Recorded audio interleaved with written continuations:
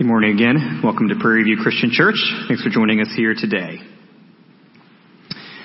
Well, last week, as we finished reading the Apostle Paul's first letter to the Thessalonian Christians, he gave further instruction about what a sanctified church, made up of sanctified people, looks like. In verses 16 through 18, he gave three specific commands. Rejoice always, pray without ceasing, and give thanks in all circumstances. Now, I don't know about you, but I've got great room for growth in all three of those areas. I'm often more pessimistic than joyful. I can be a procrastinator when it comes to prayer. And my level of thankfulness tends to ebb and flow depending on what's happening around me on any given day. So how can people like us be consistently joyful, prayerful, and thankful in our current day and age? Now, part of the reason I ask that question is because, let's be honest, things don't always seem like they're going very well in our world. Optimism about our country's direction is low. The economy is recessing. We're constantly warned about COVID, monkeypox, climate change, nuclear conflict, and food shortages. We see the devastating effects of political corruption, systemic injustice, and social division. It's hard not to look around, see the shape our world is in, and even the shape that Christ's church is in, and feel a bit panicked, frustrated, and sad. With all of these challenges, dangers, and threats looming, how can we possibly obey Paul's command to be joyful, prayerful, and thankful? The Christians in Thessalonica could relate to our feelings of angst. This young, small, underdog church was facing persecution for their faith from the outside and battling false teaching inside. But even when things looked bleak, the believers in Thessalonica and the believers in this room this morning still have reason to be joyful, prayerful, and thankful. Because Paul reminds them and reminds us that something greater, someone greater, will soon arrive. Things may look bad. In fact, things might even get worse. But it won't be this way forever. Jesus Christ is coming. So open up to 2 Thessalonians chapter 1. Feel free to use one of our Bibles if you didn't bring one, and take that Bible home if you don't have one. But before we go further, let's pray. Father, thank you for this day. Thank you for this time that we have together to worship you. I pray that you would be with our hearts, be with our minds, remind us of the joy and the privilege that we have to come and sing these songs and to be with siblings in Christ, to pray openly and vocally and know that you hear us. Thank you that we can come into your presence with confidence, not just when we're here in this building on Sunday morning, but every hour of every day we can approach you with confidence in prayer because of who Christ is and what Christ has done for us. And Lord, thank you for, again, these great privileges that we partake of on Sunday morning that not every believer gets. Lord, we pray for other churches. We pray for believers across the world who don't have these privileges, those who might even be suffering directly for their faith. I pray that you would watch over them. Give them strength, give them courage, give them relief, and ultimately give them reward for their faith. And Lord, I pray that you would reward us as well. It's tough to be a follower of Christ. It's tough to be a Christian at times. But Lord, you've given us everything we need to persevere, to endure in the faith, to run this race faithfully. And so I pray that you would help us do that, and that this one Sunday morning in the middle of August 2022 would be yet another resource that you give us to strengthen us and encourage us to run our race well. Again, we love you. We thank you for your word, your church, your spirit, your son. We thank you that we can call you our Father. We ask this all in Jesus' name. Amen. Well, 2 Thessalonians starts out a lot like 1 Thessalonians. Verse 1 tells us it's the same author and the same audience. In verses 3 and 4, Paul expresses how thankful he is for this church. He celebrates their growing faith and their increasing love, and he commends them for their steadfast example in the face of suffering. That all sounds familiar if you've been here the past few weeks. But then Paul shifts gears. In verses 5 through 10, he uses vivid language to describe how those who oppose God and oppose God's people will one day be judged. But in verses 11 and 12, Paul reminds the Thessalonians of their future reward. For now, their suffering proves their place in God's kingdom. One day, heavenly relief will come, and eternal glory awaits. So again, if you've been here for the past few weeks, this all sounds familiar. 1 Thessalonians was overwhelmingly positive, especially the first 3 chapters. And 2 Thessalonians starts more or less the same way. And even the stuff that is a bit jarring, like the talk about judgment, that's not totally new. Paul discussed that back in 1 Thessalonians as well. But then just when you think that you're going to read the same sort of letter all over again, we get to chapter 2. And that's where things get wild in 2 Thessalonians. So, starting in verse 1. Now concerning the coming of our Lord Jesus Christ and our being gathered together to him, we ask you, brothers, not to be quickly shaken in mind or alarmed, either by a spirit or a spoken word, or a letter seeming to be from us, to the effect that the day of the Lord has come.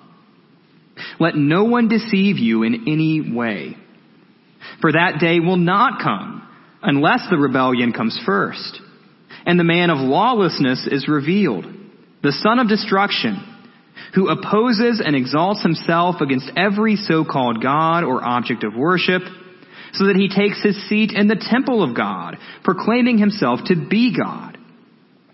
Do you not remember that when I was still with you, I told you these things? And you know what is restraining him now, so that he may be revealed in his time.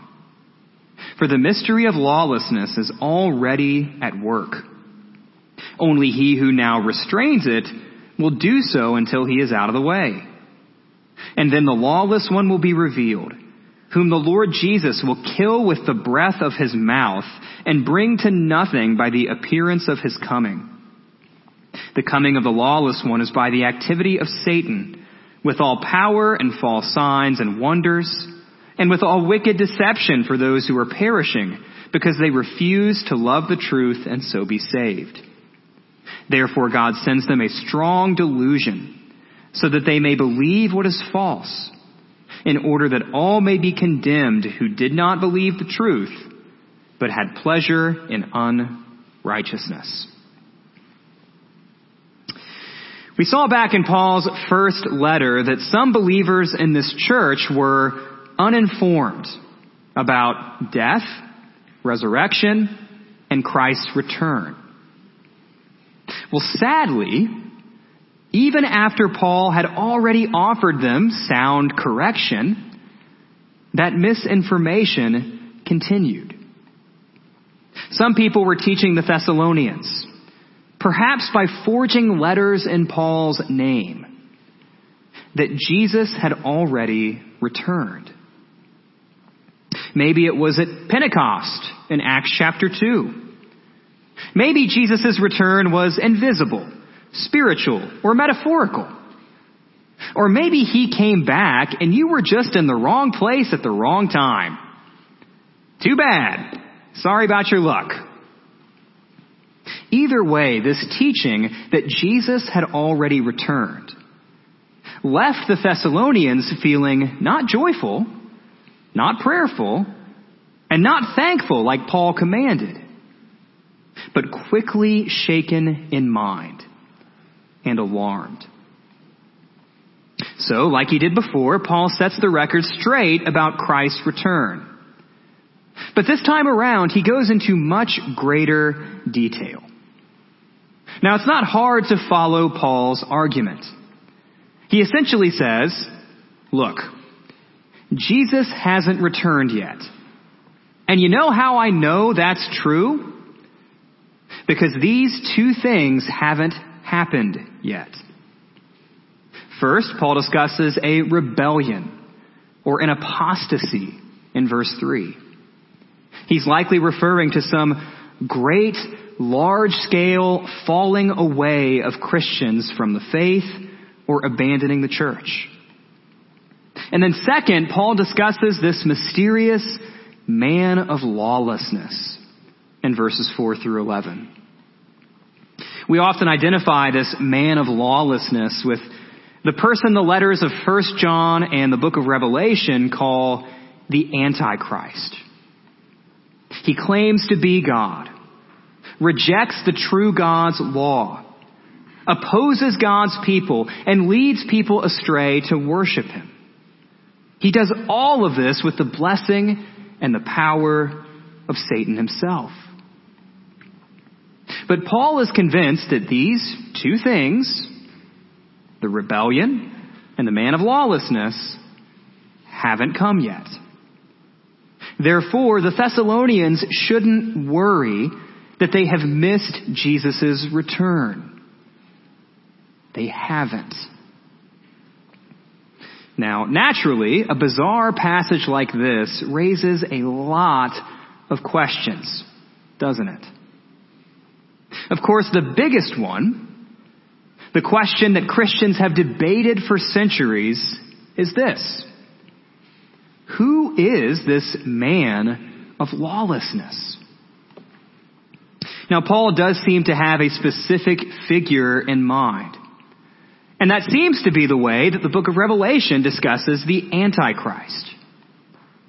And there have been countless theories over the years about who this man of lawlessness might be. Some people looked backwards in history and thought of the Syrian king Antiochus Epiphanes, who slaughtered a pig on the altar of Jerusalem's temple as the ultimate act of blasphemy and irreverence. Others thought it was Gaius Caligula, a Roman emperor who attempted something similar around 40 AD.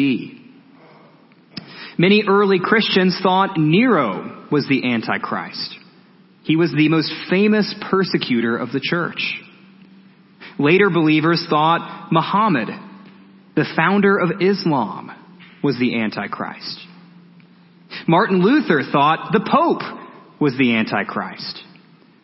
Secular leaders like Napoleon, Hitler, Mussolini, and Stalin were all thought at one time to be the Antichrist. But to some degree, all of those predictions appear to have been wrong. Why? Because Christ hasn't come yet. But while Paul does seem to have one particular figure in mind, and for the record, it probably doesn't do us much good to speculate about him, Paul also hints in verse 7 that in some ways, this man of lawlessness is already at work. John gets at the same idea. 1 John chapter 2, verse 18. He writes, "Children, it is the last hour. And as you have heard that Antichrist is coming, so now many Antichrists have come. Therefore we know that it is the last hour." 1 John chapter 4, verse 2. "By this you know the Spirit of God. Every spirit that confesses that Jesus Christ has come in the flesh is from God. And every spirit that does not confess Jesus is not from God.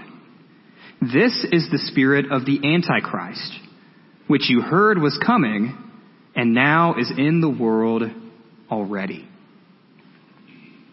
So John seems to think that in some ways the Antichrist is already here, but in other ways he hasn't come yet.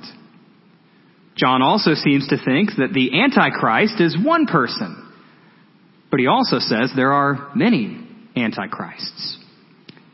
And it's worth noting that John seems to say, if you want to know who the Antichrist is, or who an Antichrist is, ask them about Jesus. See what they say. That's a good place to start. In a way, anyone who opposes God, persecutes his people, imagines himself to be God, rejects God's law, and denies God's Son can be seen as a kind of Antichrist. So in a sense, all those old predictions we just mentioned, people like Hitler or Mussolini or Stalin, weren't totally off base, were they? The mystery of lawlessness is at work in the Chinese authorities that shut down churches. It's at work in the religious extremists who behead Christians on beaches and take video of it. It's at work in the various attempts to marginalize biblical truth in our world, even if the people involved don't fully realize it. In some ways, the Antichrist hasn't come yet, as far as we know. But in some ways, he is already at work. But as real and as frightening as all this stuff might be, as real and as frightening as this rebellion and this Antichrist sound, Paul tells the Thessalonians not to be quickly shaken, not to be alarmed. Even through all their suffering now, even through all the terrible things that will one day come, they still have reason to be joyful, prayerful, and thankful. Why? How? Because none of it is a match for Jesus. Things won't be this way forever. Christ is coming. Sure, things are hard now. And yes, it will get even uglier in the future. Paul warns Timothy about that in 2 Timothy 4. Sadly, some people will be led astray. The man of lawlessness, whoever he is, will have his day. Occasionally, it may appear that Satan wins some battles. But the forces of darkness do not win the war. Even over all of these awful events that we see happening in this fallen world, God is sovereign, God is all-powerful, and God is good, and Jesus is coming. That takes us to verse 13, 2 Thessalonians chapter 2. But we ought always to give thanks to God for you, brothers beloved by the Lord, because God chose you as the first fruits to be saved, through sanctification by the Spirit and belief in the truth. To this he called you through our gospel, so that you may obtain the glory of our Lord Jesus Christ. So then, brothers, stand firm and hold to the traditions that you were taught by us, either by our spoken word or by who loved us and gave us eternal comfort and good hope through grace. Comfort your hearts and establish them in every good work and word. All that stuff in verses 1 through 12 sounded pretty scary. But when you remember that things won't be like this forever, that Jesus is coming, and that God is sovereign, all-powerful, and good through it all, you don't have to be so quickly shaken. You don't have to be so alarmed. Instead, Christians can be joyful, prayerful, and thankful. because God has graciously chosen us to be saved. God is sanctifying us by his Spirit. We will obtain the glory of our Lord Jesus Christ. These promises are why and how we stand firm in our faith, hold fast to the truth, and find comfort, hope, and good cheer even when the world seems to be going to hell in a handbasket. We can be joyful, prayerful, and thankful through it all because we know who God is. We know what God has done, and we know what lies ahead. Like the Thessalonians were, the state of the world often leaves Christians like us feeling shaken and alarmed. We hear of churches closing, Christians deconstructing, and leaders falling. We worry that things have never been this bad before, and we think and hope and pray that surely Jesus is coming soon. But then another day passes. And another. And another. We grow discouraged, doubtful, and even bitter. As a result, we allow anger, fear, and sorrow to get the best of us, cloud our judgment. And we may become susceptible to all kinds of false teaching, misinformation, and sin. The devil would like nothing more. But remember these promises. Remember that not even the man of lawlessness, not even Satan himself, stand a chance against our Lord. Remember who you are. Remember who God is and what he has done for you. And remember the reward that lies ahead of you. God is sovereign, all-powerful, and good. Even during the frightening and confusing events described in 2 Thessalonians 2, that is still true. Even during our day and age, with all the threats, dangers, and worries that we face, that is still true. God is sovereign, all-powerful, and good. Nothing that you're facing shocks him. Nothing that you're facing can separate you from his love. In the end, he wins, his enemies lose, and his people, you, me, and anyone else who trusts in Christ's broken body and shed blood, are saved and will be saved. So take heart. Be at peace. Live faithfully. Things won't be like this forever because Jesus is coming. Now, one quick qualifying statement. I'm not saying that Christians and churches never have anything to worry about. This sermon is not meant to tell you that as long as you believe in Jesus, you can just sit back, relax, and watch the fallen world burn while you drink a margarita. There are real problems that we Christians need to think about, pray about, and prepare for. And we would be foolish and naive not to. But this sermon is meant to tell you that you don't need to panic. Christians are not called to live in a constant state of fear, paranoia, anxiety, or anger. That can easily lead us down some dark roads and into some strange places. Rather, Christians can trust our sovereign, all-powerful, and good God, even when it seems like everything around us is crumbling. No matter what disaster, threat, or crisis comes next, we can live with confidence, courage, and cheer. And who knows? We may even find time for the joy, the prayer, and the gratitude that Paul commanded back in 1 Thessalonians.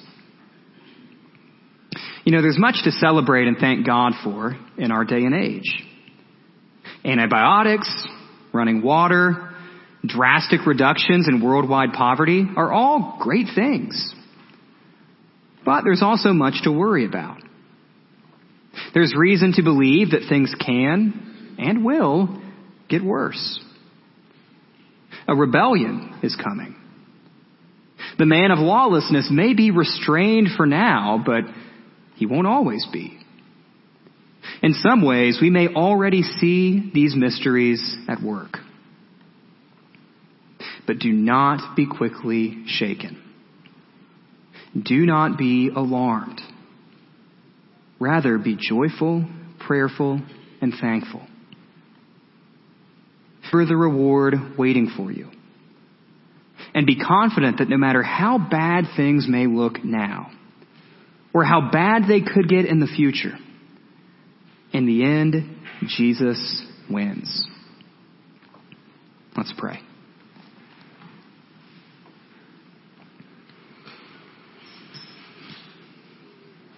Father, thank you for this day. Thank you for your word.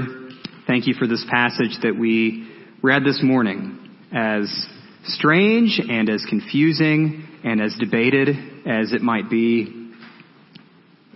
You gave it to us for a reason, and it's not just to have arguments over. It's not just to draw up charts and propose different theories, but rather this passage is given for your people's comfort, your people's confidence, and even for our joy. So, Lord, I pray that we would have that comfort and that confidence and that joy that Paul talks about, even when things look bad, even when life is hard. I pray that we would be joyful, prayerful, and thankful through all the bad things that are happening around us at the moment, large scale, small scale, the big public crises that people worry about, and the things affecting us individually that nobody else may know about, and it may feel like nobody else cares about. Through all those things, you are good, you are sovereign, you are powerful, and we still have reason for hope.